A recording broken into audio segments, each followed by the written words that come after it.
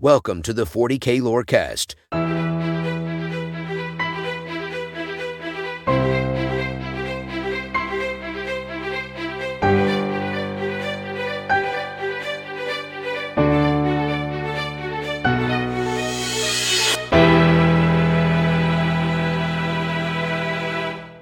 Welcome to 40K Lorecast with me, John Barsotti, and of course, Brad Chester. This guy. All right, so Brad, Heresy is risen. Where are we today? We've got Horus, fully corrupted, determined to do anything for the greater good. He's going to do any bad act. Betraying his brothers is now okay. We've got three. Horus plus three. So Horus plus three. Horus plus three. Yeah. They're plotting on how they're going to get more, but they're also plotting on how they're going to get rid of anybody that's not loyal to him specifically in the legions. So effectively, he only wants the people that are corrupted, but it's more the people that are only willing to do anything that their Primarch says. He wants to weed it out to have only the most fanatical, because they're going to do some bad shit and they're going to really rationalize the crap out of it.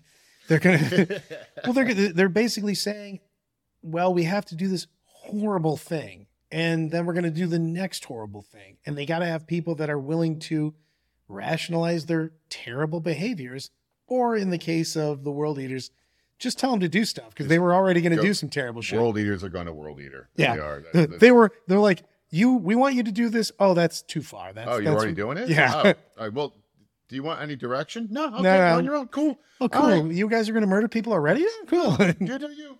So we're going to start here with Isstvan III.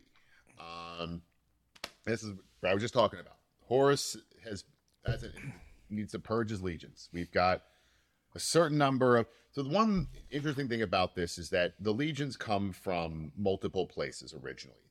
Once the Primarchs were discovered and they began conquering planets, they built their own little sections of the galaxy that their space marines would come from. But initially, a lot of them actually came from Terra.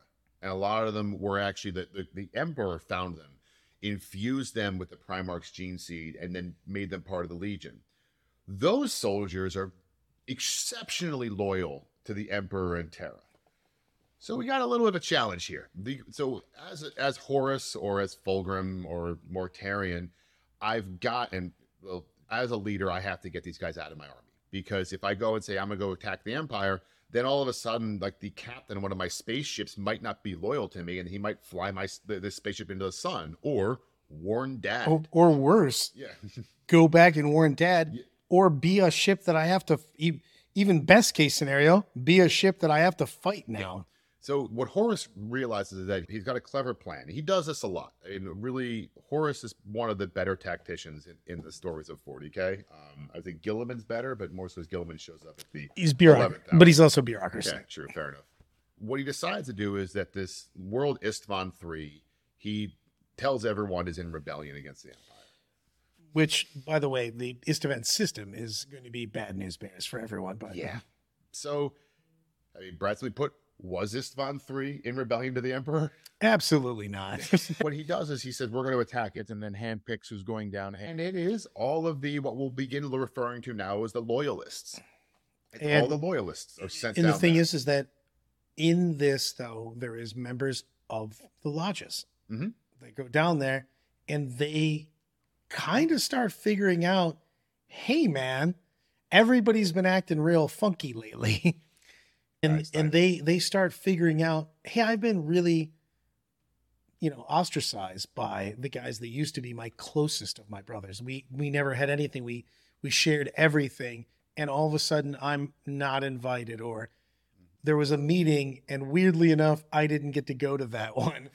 And now I'm going on this very fishy expedition. Yeah. To go kill a populace. But they do it, and they go down there and they slaughter the people of Isstvan and kill because they did not have defense.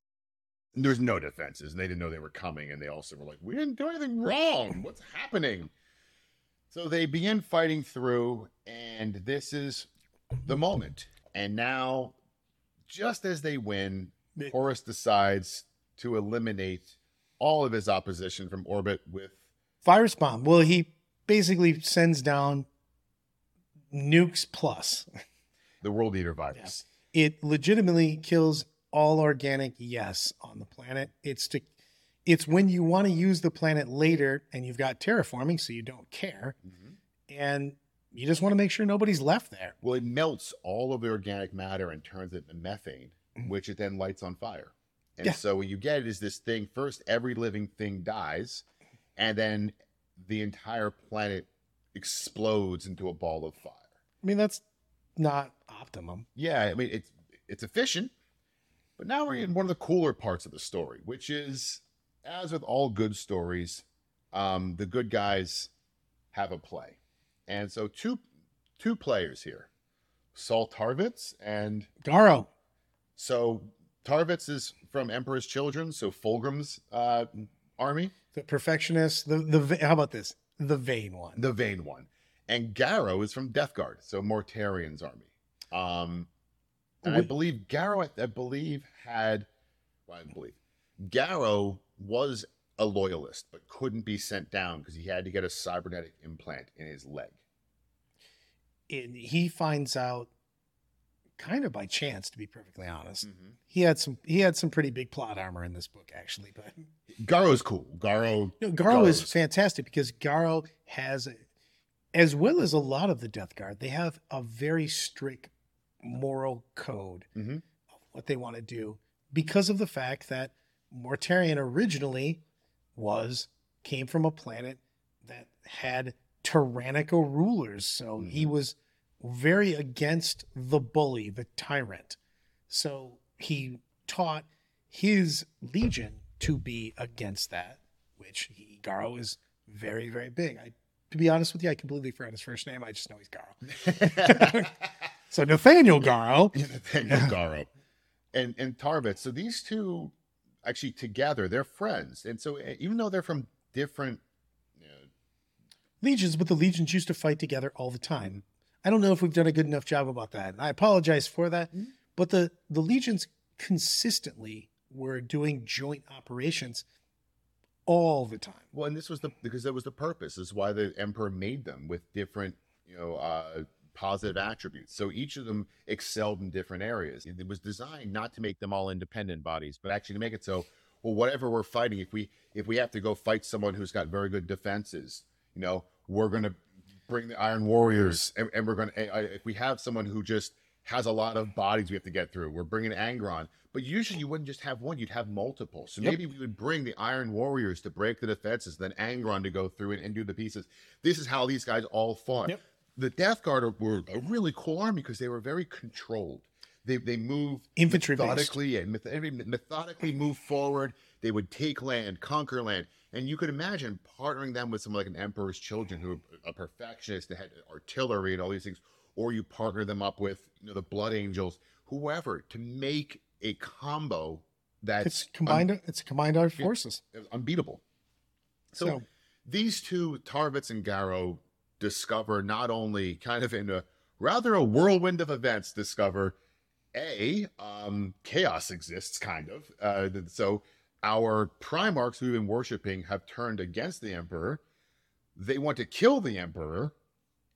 But before they want to kill a bunch of our brothers on a fake mission down on this planet. Well, you got to make the emotional impact right, though.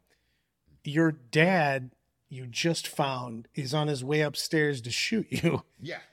And you're not 100% sure why, but you just found out he also did a whole bunch of bad things before he's coming upstairs to do that. This is coming. And so these two do the hero thing, and they go and they effectively take a ship. And hired a ship.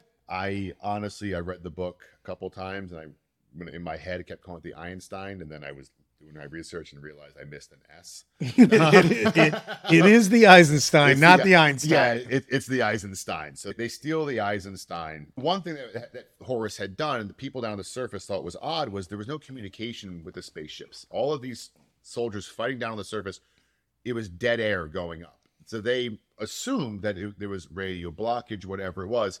It wasn't. It was actually Horus just wasn't telling them anything and letting them fight. Well, they were also busy murdering all the loyal ship crew, the actual regular humans, the non-Marines. And they were effectively throwing these guys in a wood chipper, to be honest. But that's pretty much what was happening. So they decide, so Tarvitz and Garrow grab this Eisenstein and they fly down to the surface and they just broadcast a message on the open frequency, because that's a thing in sci-fi. You got to remember, Garvin's also down there.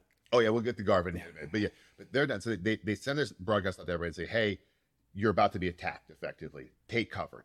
Well, you're not going to be attacked. They're virus bombing what it's called, the planet. You need to get underground, not just underground. You need to get underground in a shelter that can withstand a nuclear blast +1. Yeah. So they fly through, this message goes out, and actually a lot of the Space Marines do hear it, and they do take shelter. And so and then the Eisenstein decides to take off and fly back to Earth. And we're going to get back to them in a second, I promise. On the planet, though, the biggest things, because they have some big fights down there, they have actual chaos-infused things down there. This is why they get, what is chaos? Why am I being attacked by a tentacle monster? Because there was chaos spawn and all these. There was a bunch of Slanesh-infused things down there from the Emperor's Children. So there's a bunch of things that they're fighting and they've never seen before, which is all this chaos stuff. And also, while you're battling this thing you've never seen before, one of your brothers goes, hey, they're virus bombing the planet. So you've got some serious, it's not a great day. It's not the best day you've ever had. Duck. So the good news is, for the good guys, is the Space Marines on the planet do take cover. They go, not all of them, but a lot of them do. And then the Eisenstein takes off towards Earth. It gets horribly beat up. Oh, we're going to get to there. Oh, Lord. We are not, I am not going to do a cast on this and not. I mean, it's a full book, by the way. They wrote a whole book on it. We're going to do. The Flight of the Eisenstein is a novel. And a very good book at that. So we're going to spend some time on this for a lot of very good reasons. So they blow up. Then Angron. Horus realizes that his bombing campaign of his loyalist brethren doesn't go quite to plan.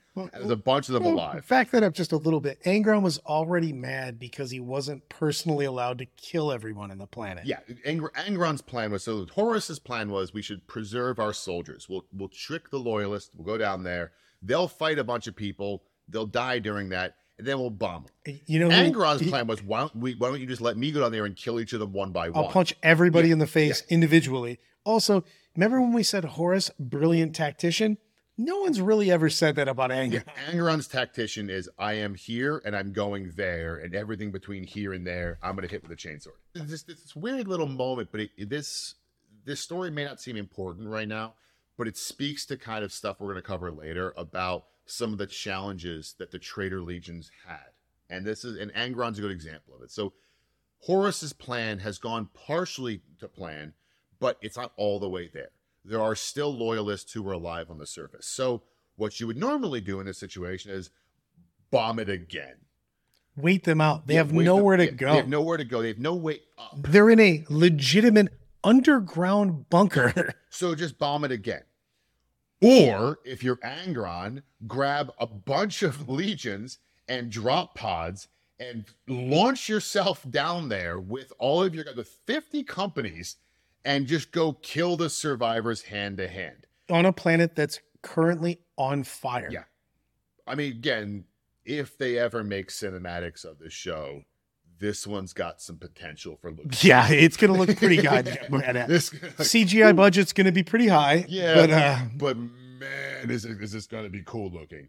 So they launch down, and now, I mean, Angron goes, other people follow. He's not alone in this one. And they begin fighting and killing the loyalists, and the loyalists are fighting back. It effectively turns into hand-to-hand combat because, to Brad's point, the world's on fire. Like, there's no... The world's on fire, and everybody's... there's rubble. It's just destroyed everything. The world's on fire. Everything's destroyed. You were literally fighting guys as you find them because you jumped over a destroyed building into a wall. Oh, there's 50 guys standing right there. So go time. Yeah, exactly. And I think one thing I thought we could cover here is a fun little side story. I don't really think it's that important, but it's good. It's Lucius. Also, go to Warhammer Plus. He has a fantastic cartoon on there right now. Lucius Lucius is a fun side story and a good example of the corruption of chaos. So Lucius is a champion in Emperor's Children. He's a duelist. Yeah. He's an actual... Before he came completely into chaos, he was a wildly overconfident duelist that got ruined by multiple people. The reason he gets corrupted is because he suffered back-to-back losses when he hadn't been losing ever before. And they basically went, we will make it so you don't lose anymore. And he was like, done. Done. They're like, hey, you have to stab old ladies in the face. He's like, yeah, I don't care at all. So Lucius was an interesting one because he was sent down with the loyalists because he was friends with a lot of the loyalists. And Fulgrim didn't think he could trust him. And so he was sent down there to go die. And while down there, he survives the virus bomb. Well, he also does not do good with all the people that survived. And turns. So he actually turns while he's there. And I like this story a lot because we talk about the way that these people were being corrupted. This was an individual corruption. It wasn't this thing of, there was no mind control here. Each Space Marine who joined the traitors joined the traitors. Well, also, a lot of these people, Lucius included, the Chaos Gods are persuasive. They are insidious. They individually corrupted a lot of these people. This isn't a Fulgrim overall plan. This is the Chaos Gods individually going to each person and going, what is the thing you most want? He most wanted to be the best. I want to be the best hand-to-hand duelist of all time amongst all my brothers. And they went, cool, got it. I mean, he technically has never lost ever again. The reason the Lucius story is interesting is that Lucius is standing with the loyalists, preparing for this attack by the traitors. And the loyalists, all of a sudden, out of nowhere, Lucius explodes and attacks them from the inside. So not only did they get betrayed once, but if you happen to be near Lucius, you got betrayed twice. Real bummer. The best swordsman you know has just decided to start cutting people down. Yeah, and he just cuts and cuts and cuts. Eventually, this all results in Horus does kill the rest. He is able to convince Angron to leave. Weirdly enough, a couple rando people survive. Yeah. Because, one, they get buried beneath rubble and everything else. They accidentally don't kill people, but mainly because a building fell on them. And they couldn't get to him. But he bombs them again from space. He does eventually do what he wanted to do, which is bomb them again from space. So the other thing that's kind of cool about this is that we're now talking about tens of thousands have died all at once. And the virus bomb, billions, potentially trillions have died. An entire planet has suddenly died. What this does, which actually helps Horus out, is it actually makes the warp unstable. Which they have retconned twice. I know. So I'll just go with what my favorite theory is what the Chaos Gods are helping Horus out by making the warp unstable. That is not the full canon, but it makes the most sense. Is that if any time right now the Emperor finds out what's actually happening, he signals the rest of his brothers, stops the corruption, stops what's happening, and none of this goes down. Oh, see, I took it as that level of death, violence, because the virus bomb is going to feed Nurgle because it's plague. It's both torn from the violence. But I'm saying, my take, and you can take this anything, but that's the problem is we've had multiple stories about why, because this is 40 years in the making of the same story that's been added on. Yeah. So this is you know what? I agree with what you just said, and also what I just said, because everyone's right. That's it powers you up. It powers them up to do what I was saying, but like the sheer body count in the first place can do all this stuff. Exactly, and I think what happens is it makes this important is that this now clouds the warp, and so this. Well, that's the biggest thing is they can't. Again, if there's real communication, all of this goes down right now. Yeah, immediately the Emperor is aware there has been a revolution and Horus is done. So now Horus is actually shielded. No one knows this is happening. If you want to go tell the Emperor that Horus turned on him, You have to go physically tell the Emperor. But you also have to find out that it's or happening. you could try and pierce through the psychic barrier around him, and then Good job, Magnus. Good job, Magnus. Jeez. But also, this leads us to, well, I guess we do flight before us, the Drop Zone Massacre? Yeah, because it's actually happened before. So that's true. Like, That's true. So going back to what we were talking about earlier with Garrow and the Loyalists on the Eisenstein, now they have come out of Isstvan III, and they try sending a message to Earth, and it just doesn't go anywhere. They realize pretty quickly that's not going to work, and they need to go. They also at this point have to deal with a little problem on their ship in that they commandeered this ship, but unlike Horus, they didn't do a little like stat check on everyone on the on board. Say, hey, you guys are with us, right? Yeah. So about half the ship's not. Yeah.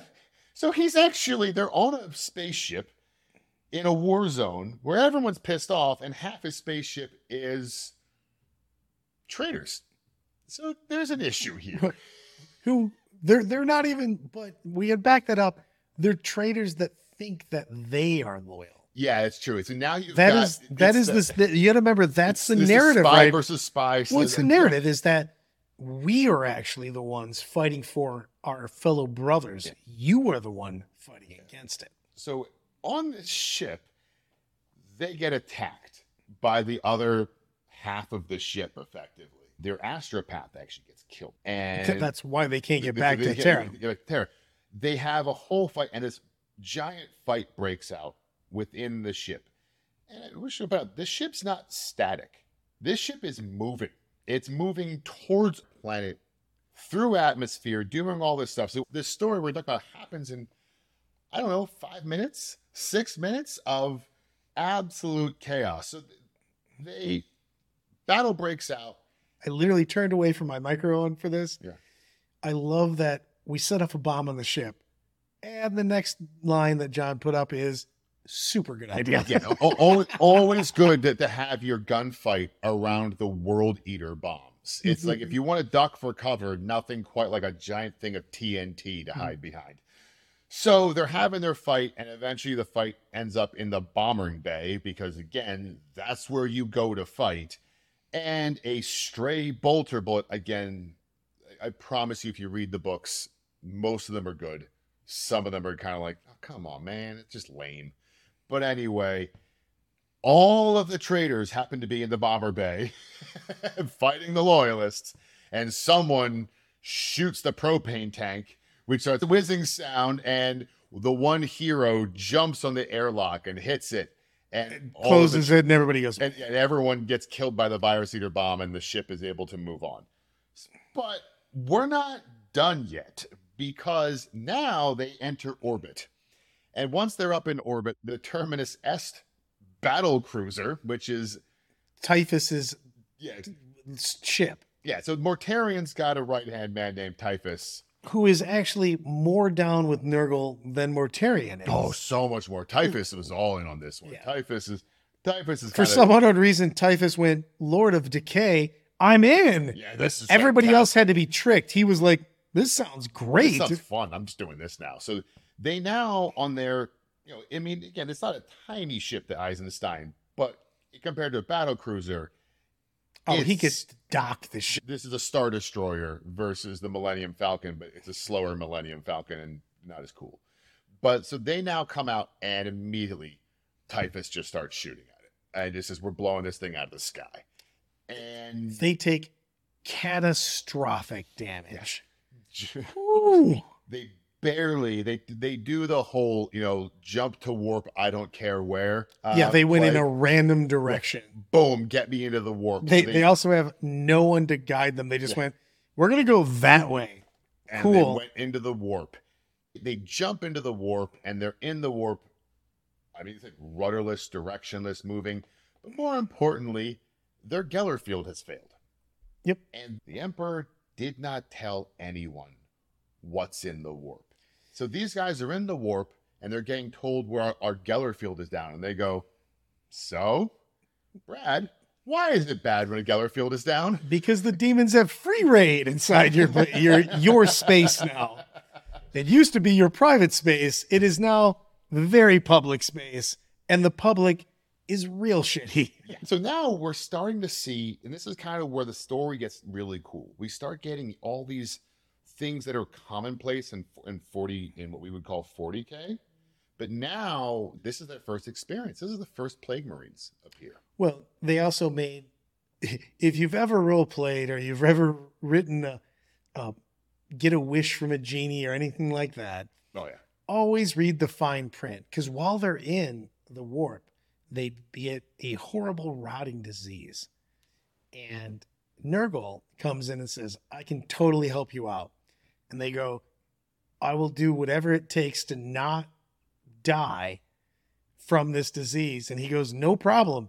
You won't die from the disease. And they don't. The disease doesn't go away. They just don't die from it. Yeah.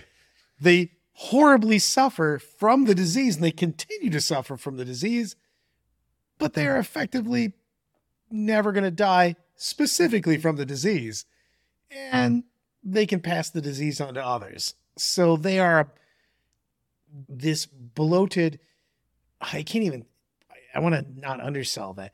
They are such a bloated carcass inside their armor. Imagine a suit of, it's power armor, but it is, you are so bloated, you are busting out. I mean, everyone's see, if you've never seen, again, if you're new to 40K, we've all seen a knight in armor. Yeah. Imagine that armor bursting from the inside with like pustules coming out of it, just purple, blue colors, everything. With such force that it's busting out of, futuristic, sealed space armor. There's no in and out of anything. You're blowing that out. And by the way, you're also, the thing about that is super angry. So if you're not one of these things, that thing's coming to kill you. Yeah, you're not super excited that one of your guys made a deal with a chaos entity, and now you would like to die, but you can't.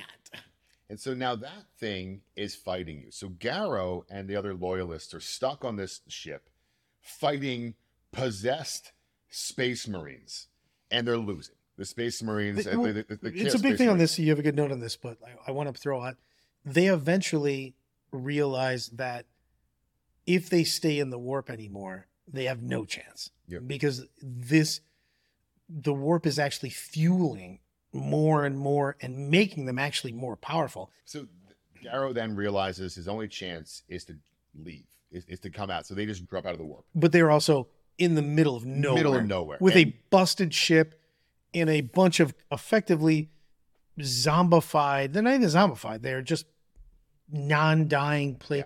These are guys invincible. Effectively, yeah. Invincible death warriors. Yeah, they were literally in the books. They're just putting unbelievable amounts of bolter shots into people's faces and everything else. And they're just not caring. Whatever. So, but luckily, as soon as they drop out of the warp, they're able to kill them. Once they get out of the warp, Nurgle's power is not strong enough. And now they become like just diseased Space Marines. And they're able to kill them. So they kill them. But they're still, as Brad just said, kind of in the middle of nowhere. With a broken ship. With a broken ship.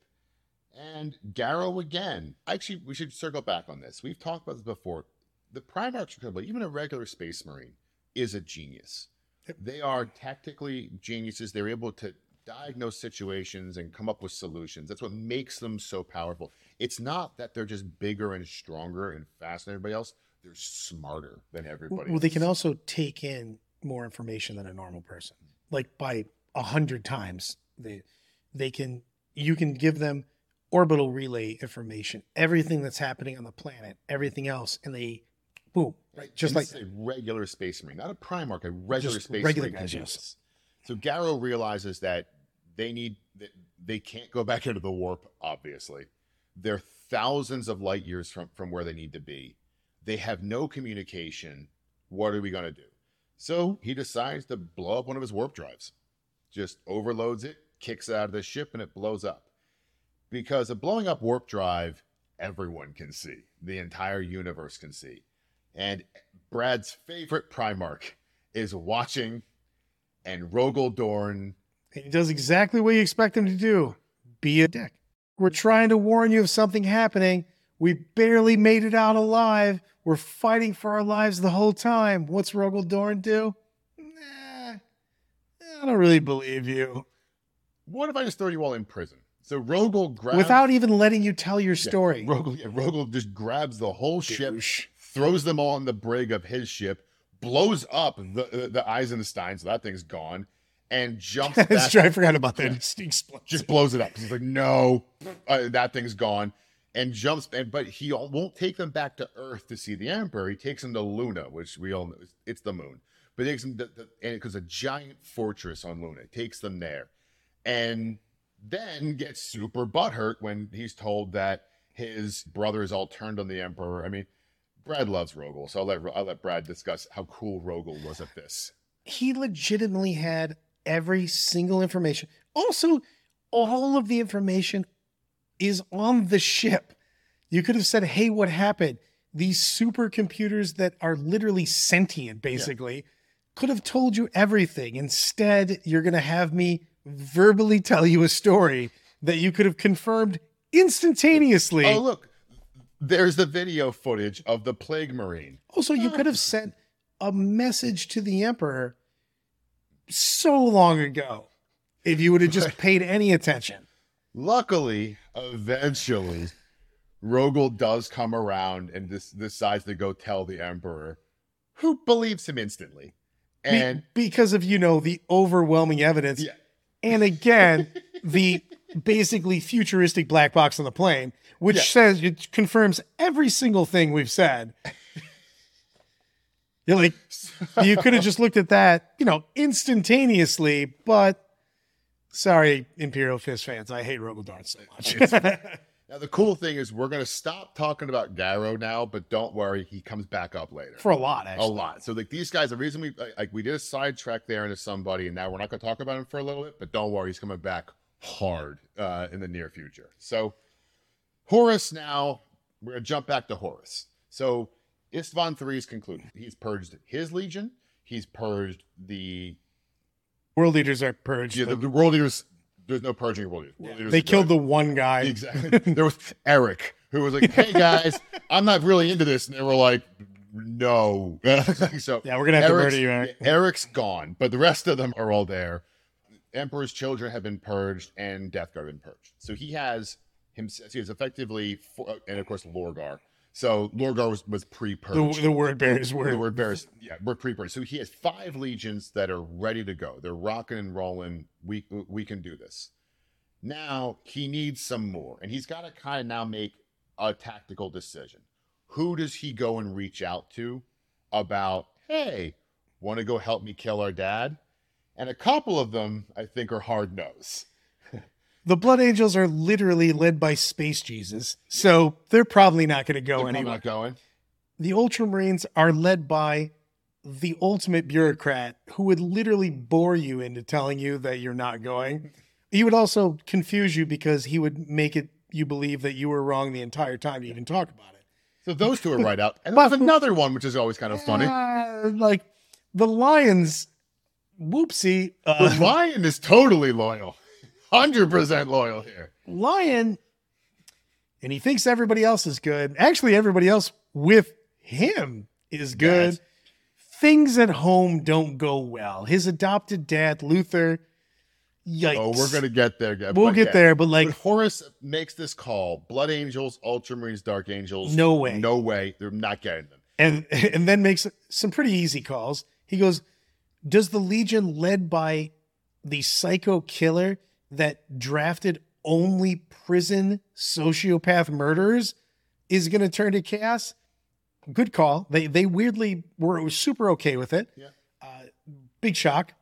He got my favorite turd, Perturabo of the Iron Warriors, who hates Rogel Dorn so much. Which he realized he couldn't turn. So we should mention Rogel Dorn and Khan were too close to Earth, so he had no way to contact them. Nobody contact him. Yeah. So he had to go. But also, all right, I give Rogel Dorn a lot of shit. Rogel wouldn't have turned. But Rogel Dorn is literally the paladin. That guy is like firmly. His intelligence is 4, but he has maxed all his other stats. Also, he's kind of a badass. Also, So if you're not going to get Rogol Dorn, you automatically get Perturabo. Perturabo. Well, let's be honest. One is a siege master and one is a fortification master. Yeah. And one talks so much shit to the other one. So Perturabo went, which side's Rogol on? Almost effectively to his face. Yeah. It's like, you can try to attack me right now. I'll just run away. But exactly. Like, if he's on the other side, I'm in. Yeah. And then, of course, Alpha Legion, who are... Well, that one's tarred, though. Because talk about retcon. Holy shit. Yeah. Alfarius has a twin brother. One of them is still alive, and you can argue with me about it because there's been 4 different stories, and there is a particular canon. But no one knew that they were identical twins. Exactly. So you don't know which. At this point, no one knows that there's 2 of them. But we don't even know from a story standpoint who said what to who. Like we don't know who was with Horus. One of them supposedly was loyal, and one of them was not. So right now, Alpha Legion comes over, Iron Warriors and Night Lords, the Thousand Sons, and we're going to get to them in a second. They came over in a bit of a weird way, but he's got these guys. The challenge now Horus has is... They came over in a weird way after Lehman Russ baned Magnus over his knee. They came over in the sense that like the Thousand Sons weren't necessarily, and we're going to tell that story in a second, guys. So hold on, we'll feed you. But the issue right now that he does have is he's got Raven Guard, Salamanders, Iron Hands, and Space Wolves. Space Wolves, Lehman was never coming over. No. And I don't believe he was getting... Salamanders you're never going to get Vulcan. Vulcan is the only good guy in the entirety of Imperium. And Corax is... Actually, we're going to go over how much of a badass Corax is pretty He's shortly. An invisible ninja assassin that's also a demon Primarch. But kind of one of the coolest acts of betrayal that that Horus does is Mars. So we discussed before, one of the only ways that the Emperor was able to stretch into the Great Crusade was the deal he made with Mars. He goes to Mars. Mars is this planet that's actually really a factory. It's a planet factory. A planet factory. And they worship the things they make, basically. Yeah, they make spaceships. They make weapons. They make everything. Yeah, the Adeptus Mechanicus is Mars. Yeah, and so the Emperor makes a deal with them. The deal he makes with them is, if you provide my army, or my not even army, my empire with equipment and all this stuff, I will help find you more technology. I will give you technology. And so that is their deal. Horus knows of this deal. But what Horus also knows is that the Emperor is lying. That the Emperor knows how dangerous some of this technology is and won't give it all to because them. He was alive during that time, and he's also a dick. Yeah, exactly. So Horus knows this. And so Horus realizes that if he got Mars on his side, now he has all the weapons. Which is when you're waging war, pretty good to have weapons. Seems strong to have. Feels strong. Like if I have all the weapons and my opponent has pointy sticks, see Conquistadors. Didn't work out well. Horus does this trick where he reaches out to Kelbor, who's one of his AdMech liaisons, and he sends him back to Mars and tells him, and with a gift, it's an STC. He presents it to the fabricator of Mars and says, STC is the device back from the old times that could effectively create anything. And this is the thing AdMech care about more than anything. Yes. These are what it is again is the holy grail. They only want STCs. And so for Horus to just have one creates a bit of a problem, because the deal the Emperor made with AdMech was that they got all of these. So why does Horus have one? And why have we never gotten any? Yeah. Not one. And Horus makes a deal with them and says, look, the Emperor's been lying to you. Just like this same way he's convinced everybody, he's been lying to you. I will give you this STC and I will give you more of them. Not only that, but I'll also remove the Emperor's restriction of using AI. Which they are huge. By the way, they worship that. So needless to say, Mars goes, yep, we're in. And the Emperor loses a planet in his own solar system and maybe the most important production facility in the world. By far, like laughably. So now, though, the Emperor knows. He knows he's been betrayed, and the Emperor is going to react. Luckily for Horus, at this stage, Lorgar is still somewhat useful. Well, I do like our line here. So he knows he's been found out. Horus knows he has to get rid of some people fast, or he's not going to be, because he needs to push now. Yeah. This is go time. Yep. Well, he also doesn't know. We have, again, millions of worlds. I know how many Space Marines I have. I don't know how many worlds I'm going to have. I might just lose to, like right now, if you play Imperial Guard, I might lose to the endless hordes of guards. Yes. So he has to go, and he has to go to Terra, and he has to do it now. Yep. How's he going to go about doing that? He needs to lose some Space Marines that aren't with him. And he lays traps. He lays he lays double-digit traps. Like there's book-wise. It's constant traps, actually. But it's all. But the thing is that Horus actually lays double-digit giant schemes that all go at the same time. He makes Kaiser Soze look like he's not doing very much. Like just all of there's multiple novels. How old we are that we both reference Kaiser Soze. Like you're welcome. That was a great movie when I was in high school, right? All of you in high school. Oh, your parents hadn't met yet. Awesome. He sets up trap after trap after trap, and all of these are set to literally go off at the same time. Because again, we still have communications problems, but people don't know why right now we have no idea why we have communications problems, and then we're about to have what's known as the drop site massacre. Yeah. So before the drop site massacre is Isstvan V. So we were on Isstvan III last time. Word has gotten out. Horus has turned against the Emperor, and word goes to all the Primarchs, go kill Horus. In secret, though, right before, as this is all happening, it's not clear in a timeline, but Lorgar brings Alfarius, Petarabo, and Conrad Cruz onto his ship and explains to them what Horus is doing. Horus is turning on the Emperor to save them. And they are all given the sales pitch. As we discussed, Petarabo just went, where's Rogel Dorn? It's with the Emperor. Cool, I'm with you. Conrad Kurz is a psychopath who goes, so you want me to murder people? Yeah, all right. I was going to do that anyway. And then Alfarius just kind of says, sure, maybe. And we don't know if he had fingers crossed, what he did. It gets a little bit this, but effectively, Emperor doesn't deserve their loyalty. Empire is built in deceit. Blah blah blah blah blah blah blah. So they agree to turn traitor, but no one knows this. So as far as the Imperium is concerned, our traitor legions are Luna Wolves, who have now changed their names to the Sons of Horus, Death Guard, Emperor's Children, and of course the Word Bearers. They know this. And World Eaters. And the World Eaters, of course. So now the Salamanders, the Iron Hands, and the Raven Guard are coming in to attack. Oh, these guys are all hanging out on a planet.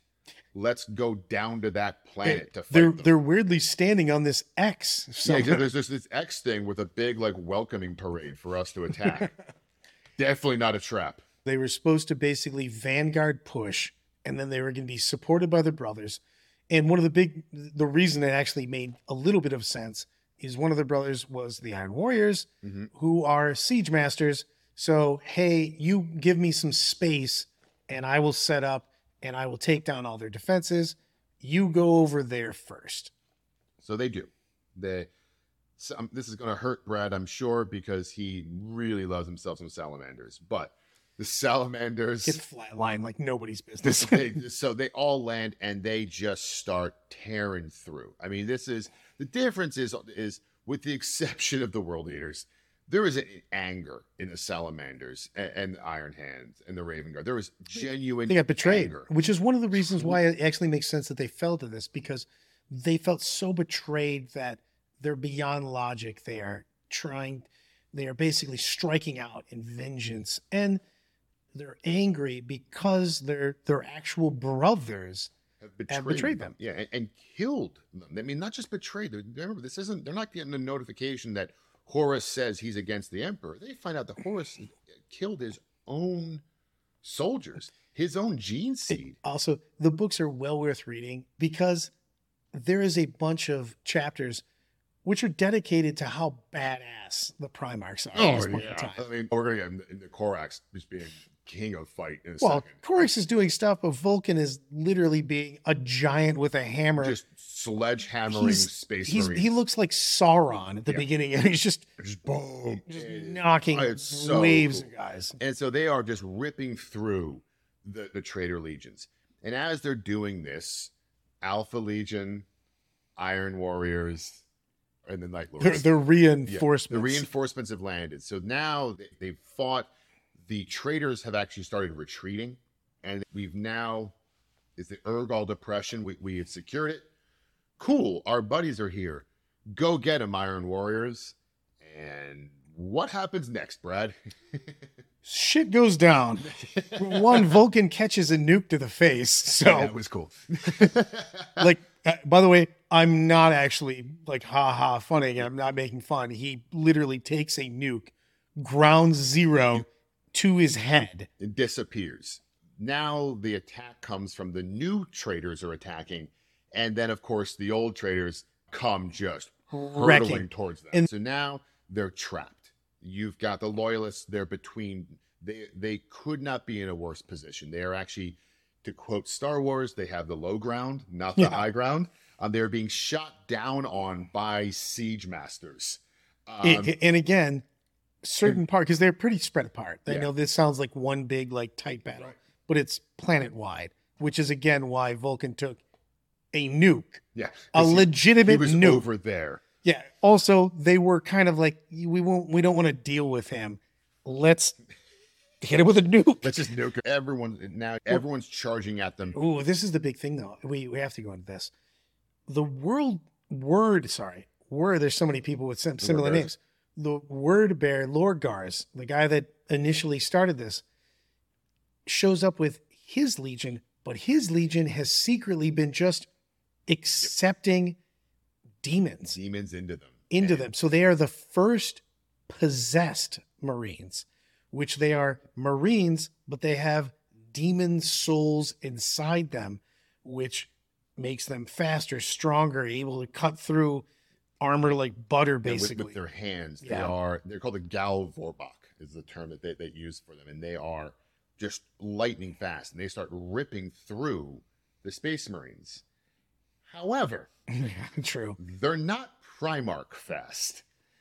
And Ninja Warrior. Ninja Warrior Primarch. Corax, the Primarch of the Raven Guard, effectively starts doing killer combos on everybody. And just begins slaughtering them. So, again, backs to the wall. It's time to fight.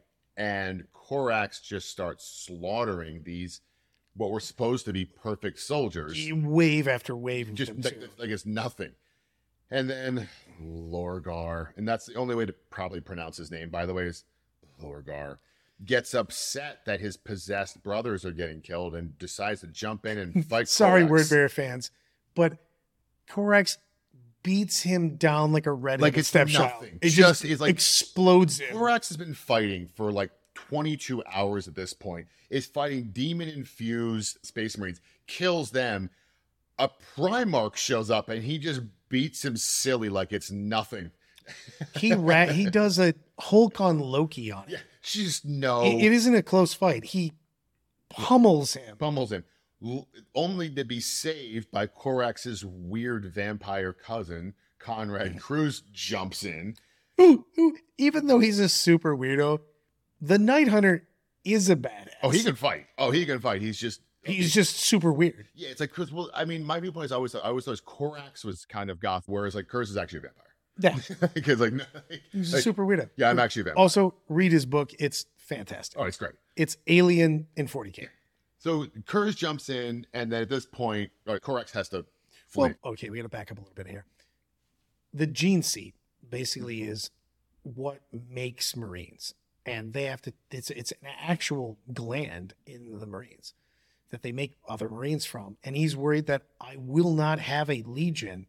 I won't have a chapter. I want to have a barbershop quartet at the end of this. Yeah. Me and everyone I care about is about to die. Yeah. So he grabs some bros and literally gets out of here. And we're talking, I can't even remember what the number is. I think it's like 50 or something. Yeah, it's tiny. So he then runs away, so to speak. I mean, but again, when we say runs away, he runs away hide on the planet that's surrounded by his enemies and are hunting to kill him. At the same time that this is all going down, for the other Marines who are stuck out there, Mortarion, Angron, and Horus end up planet side. And they brought some Titans with them. Well, and the thing is like, while this is all going on, a ton of people still don't know what the hell's happening. Yeah. Because they think they're supposed to be battling X, and Y, Z, and Alpha have all shown up, and they don't know who's supposed to be fighting who's elite, who's fighting with me, who's not.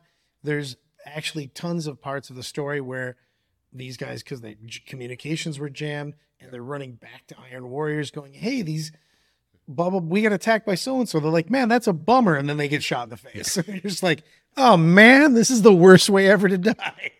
So I like calling out some of the firsts that happened here. And so we got a cool first here. And the first is the death of a Primarch. Well, it's not even just death of a Primarch. It's the death of a Primarch by the hand of his best friend. So I'll let Brad spend some time here explaining the friendship between Ferrus Manus and Fulgrim were legitimately like tighter than anybody else. They were the best of friends. They did things together. Ferrus Manus made Fulgrim's weapons as this is my finest craftsmanship. This is one of the best. Weirdly enough, the Primarch of the Iron Hands has iron hands. Which is every now and then you just have to go, boo. But he's a forge master. I mean, not as good as Vulcan, but I have some favorites here, everyone. It's fine. So these guys are Titus of Titus. I'm pretty sure they've been on more engagements and worlds together than any of the other Primarchs. They fought side by side for 500 years. And Fulgrim is now went to chaos. And Ferrus Manus actually, before this, is told that Fulgrim went to chaos and refuses to believe it. He got told by Eldred. But there's no chance. There's no chance my best friend and my brother would turn to chaos. It cannot, no. That you're saying the sky is pink. Up is down, down is up. Not a chance. They meet on the field of battle, and Ferrus won't fight him at first. Actually won't. And then you get to the point where he realizes that his brother has actually fallen to chaos, and Fulgrim's trying to turn him at this point in time, and Ferrus Manus has none of it. He's still trying to process. Well, they're both trying to turn each other. Right. It's just unfortunately one of them is more turned than the other. Let's put it that way. I mean, Fulgrim's gone at this point. Fulgrim's gone, and Ferrus doesn't want to fight and wants Fulgrim to come back. I mean, it's actually really sad. You know what I mean? It's a pretty hardcore thing in the book, and they eventually get to the point where Fulgrim's just he does the Star Wars. You're either with me or against me. You either join or I'm going to kill you. And then takes the blades that Ferrus created for him, his personalized weapons that Ferrus Manus made for Fulgrim. And so they begin fighting, and Ferrus beats Fulgrim. Oh, he's dominating him. Ferrus just beat him, but he cannot kill him. And he's got multiple. He misses 2 different kill shots. Yeah, he can't, because he talks to him. He literally gives him the. What are you doing? What are you doing, man? Come on, man. What are you doing? We're best friends. He gets the kill shot effectively while he's talking. And then Fulgrim at this time has 2 blades. One is the one Ferrus gave him, which he's been fighting with the whole time, but also has a demon blade that he doesn't know is a demon blade, but it's totally different. Which, when we say demon blade, it is legitimately a weapon that has a warp entity, a demon, a greater demon inside of it, a powerful entity. So it is a plus. It's a +5 weapon. Yeah, +5 Vorpal sword. Yeah. And so it's a Vorpal sword because that's what it does. The sword itself cuts off Ferrus's head. Or actually guides his hand. Yeah, guides his hand in. Well, that's when he begins to be overpowered by it. And in the book, he even talks about Fulgrim tries to stop it. Yep. Fulgrim doesn't want to kill him, but the blade goes, nah. Fulgrim is fully convinced to chaos, but he also doesn't want to kill, again, his best friend. Yeah. And so the blade also takes him over. But the best part about the blade is you don't know, because they allude to it in the book, but there's a chance that Fulgrim might see that he's wrong right now. Mm-hmm. And they basically seal the deal of him going to Chaos. I mean, he is Chaos, but they seal the deal that he has no redemption arc by the sword taking his arm over and literally cutting off Ferrus Manus' head. And then at this moment, Fulgrim is somewhat apoplectic about killing his brother, which then allows the demon to possess his body. Although it's a weird possession. It's not like, there's lots of possessions that come up. This was less of a possession, more of an imprisonment. Fulgrim was inside. The sword. Yeah, Fulgrim was inside, but the demon now possessed Fulgrim. Yep. And even though Fulgrim said I was totally in charge the entire time. The Fulgrim arcs get a little bit weird. And he turns into a snake, spoiler alert. But anyway, so now we'll go back to Corax. And so, because this is kind of we talk about how not all the legions get destroyed. So Corax and his buddies in the Raven Guard, they're hiding. And when you run away, you know who likes chasing people who run away? This psycho. Angron. The guy that's in charge of ads. Yeah. So no boss battles, just ad kills. Now, and I'll be honest, if I was fleeing an army, the army with the nails in their skulls who wanted carrying chainswords chasing me seems a lot more intimidating than a lot of the other ones. Yeah, like they're probably not going to give up any. They also looked at their calendar and they said, looks like it's open except for murder. Yeah, we're partying. So Corax and the Raven Guard are fleeing. They're being chased, and Angron gets them cornered eventually, and they're ready to do this. And out of nowhere, because they're Raven Guard and they are sneaky. Oh, well, that is a big thing. The Raven Guard's full ability is they are stealth masters. They are forward deploying. They're sitting next to you in the guard post going, I wonder if anybody's going to attack, guys. So these guys are stealth masters. So they are leading them on a merry chase. Also, they are outnumbered, to 50 at this time. Yeah, and we're going to kill them. But luckily, one of their captains, who came from their homeworld to help out, appears out of nowhere, Raven Guard, and just bombs a bunch of the World Eaters, effectively does a drive-by, and they all jump on board. Jump on the ship and peace out off-world. So Corax is very hurt at this point, and he's got like 11 friends. You know, so it's like there's not a lot left, but they're now off-world. He's still not doing as bad as Vulcan did. Vulcan went, hey, I wonder if they've got something they can make more guys on Terra. Yeah. Remember when we took a nuke to the face? Yeah, it was sucky. Kind of all of me. So at this point, Horus is celebrating. 3 of the loyalist legions are effectively destroyed. And Corax, is wounded. Ferrus Manus is dead, and they believe Vulcan is dead. So he's killed 2 of the 3 Primarchs. They actually, that's a big thing on that. They don't actually know that he's eternal at this point. Yeah, no one does. I don't actually think he knows. I think the Emperor knew, and it's probably the Emperor knows. The Emperor knows, and so they effectively think they've killed 2 out of 3 Primarchs, and they've eliminated 3 legions. Legions, very minimal losses. I mean, the number they vary around a lot because this is a part of the history that's obviously not recorded because you don't write down your losses. But the expectation is that there's less than 100,000. They took less than 100,000 losses, whereas these 3 legions are gone. So this is a great thing. But now we're going to jump over to Magnus, with what Brad was saying earlier. Horus launches all these traps at the same time. In this way, this is done to just confuse and... He doesn't want a communication either. Yeah. Because anytime, if anybody found out Isstvan happened, Prospero happened, they would go, oh no, and be prepared for... Yep. So he has them all happen at the same time. So at the same time of this, we go to the Kafka stolen Egyptian world of Prospero. And we come down, and Lehman Russ has been told to burn this place to the ground. Well, no, Lehman was told, go grab Magnus and bring him back. Yeah, that's true. My bad. He was told by the Emperor to go grab your brother and bring him back here. Horus said, no, he has really offended the Emperor. You need to murder Magnus and set the planet on fire. You need to murder Magnus and everyone around him. And so Lehman, totally in on this one. Also, doesn't even like Magnus. He doesn't like Magnus to start with. Magnus needs to be an ally for Horus or to not exist. Win-win either way. So Lehman's on his way. So what happens is, though, the Space Wolves arrive at Prospero to attack, and the Magnus goes, hey guys, I know you're here to grab me. I'm ready to go face my judgment. And Liam Rush just goes, nah, I'm killing everybody. Yeah.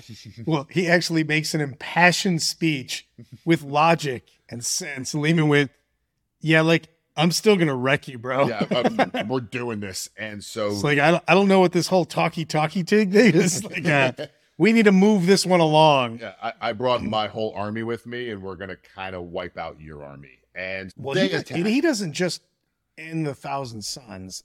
He goes buck wild. Oh, yeah. Yeah, he has the Space Wolves go, yeah, if you live on Prospero, you're gone, yo. One interesting thing I thought about this is that the Thousands are the only Psyker army at this stage, the only Psyker heavy army. Lehman is not.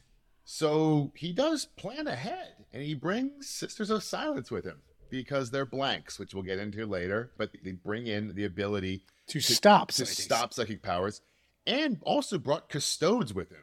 Because why not? Why not?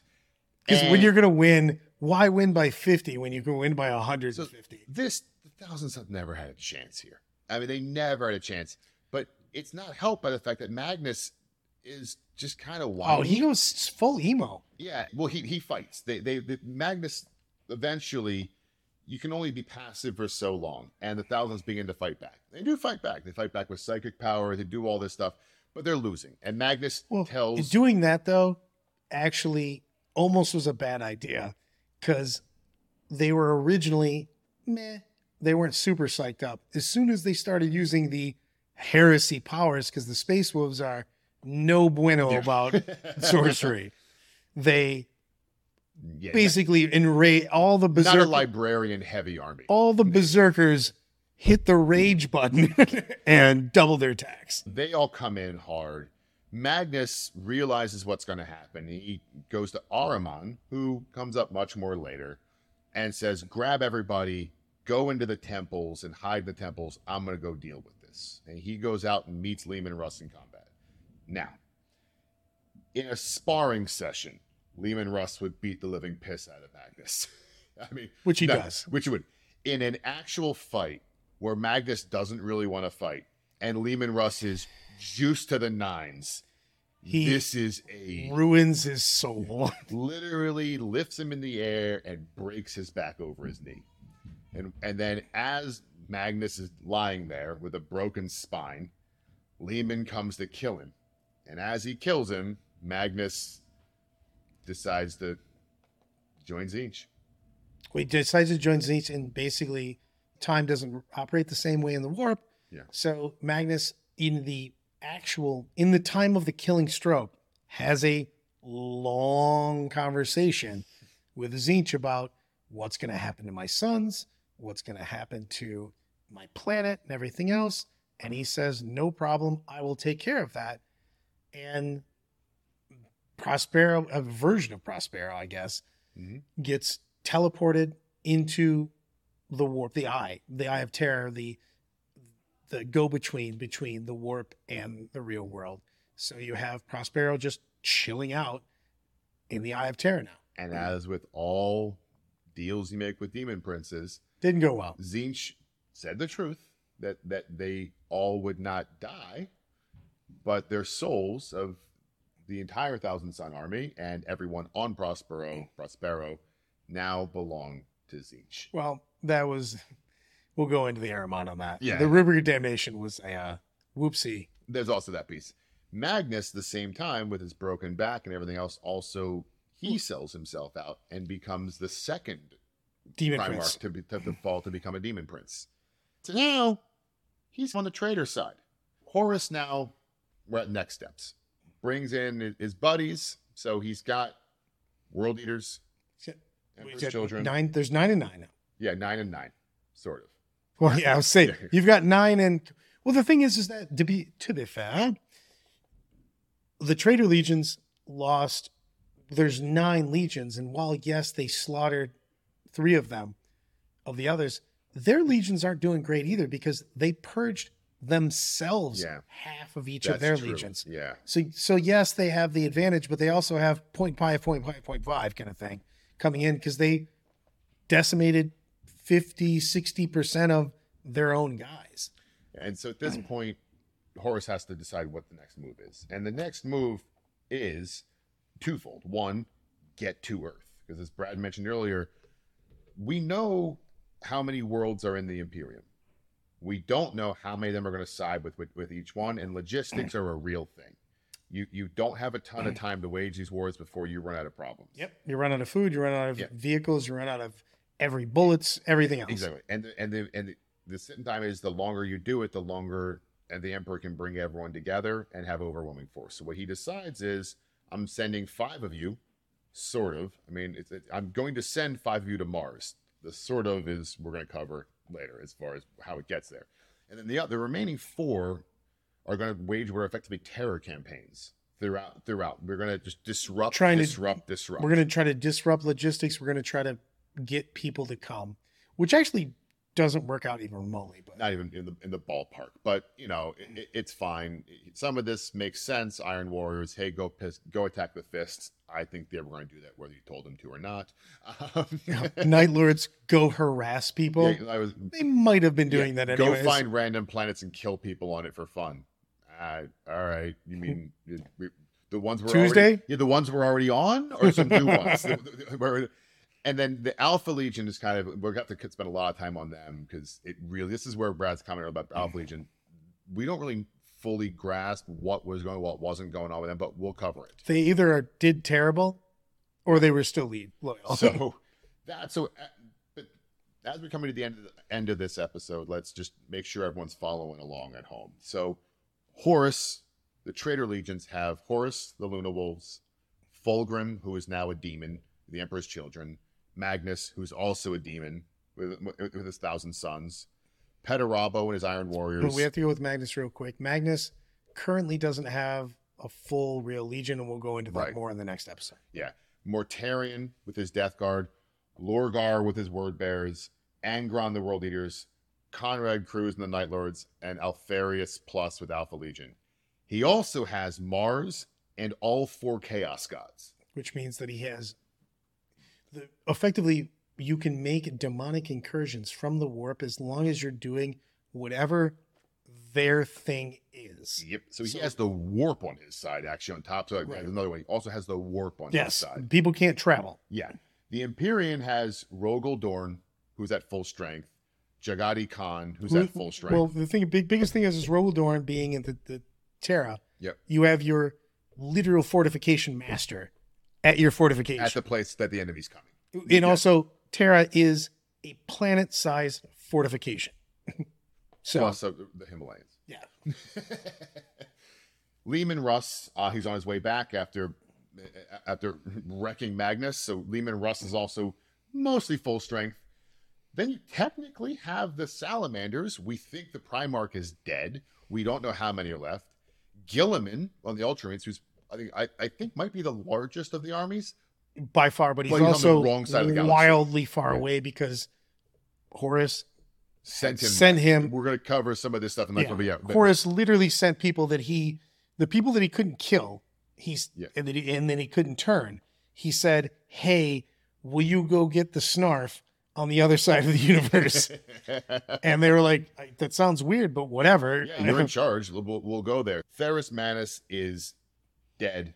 The Iron Hands are decimated. There's a few left. And then Corax is heavily wounded. And the Raven Guard are a glee club right now. There's barely anybody left. They also do have the Adeptus Custodes, though.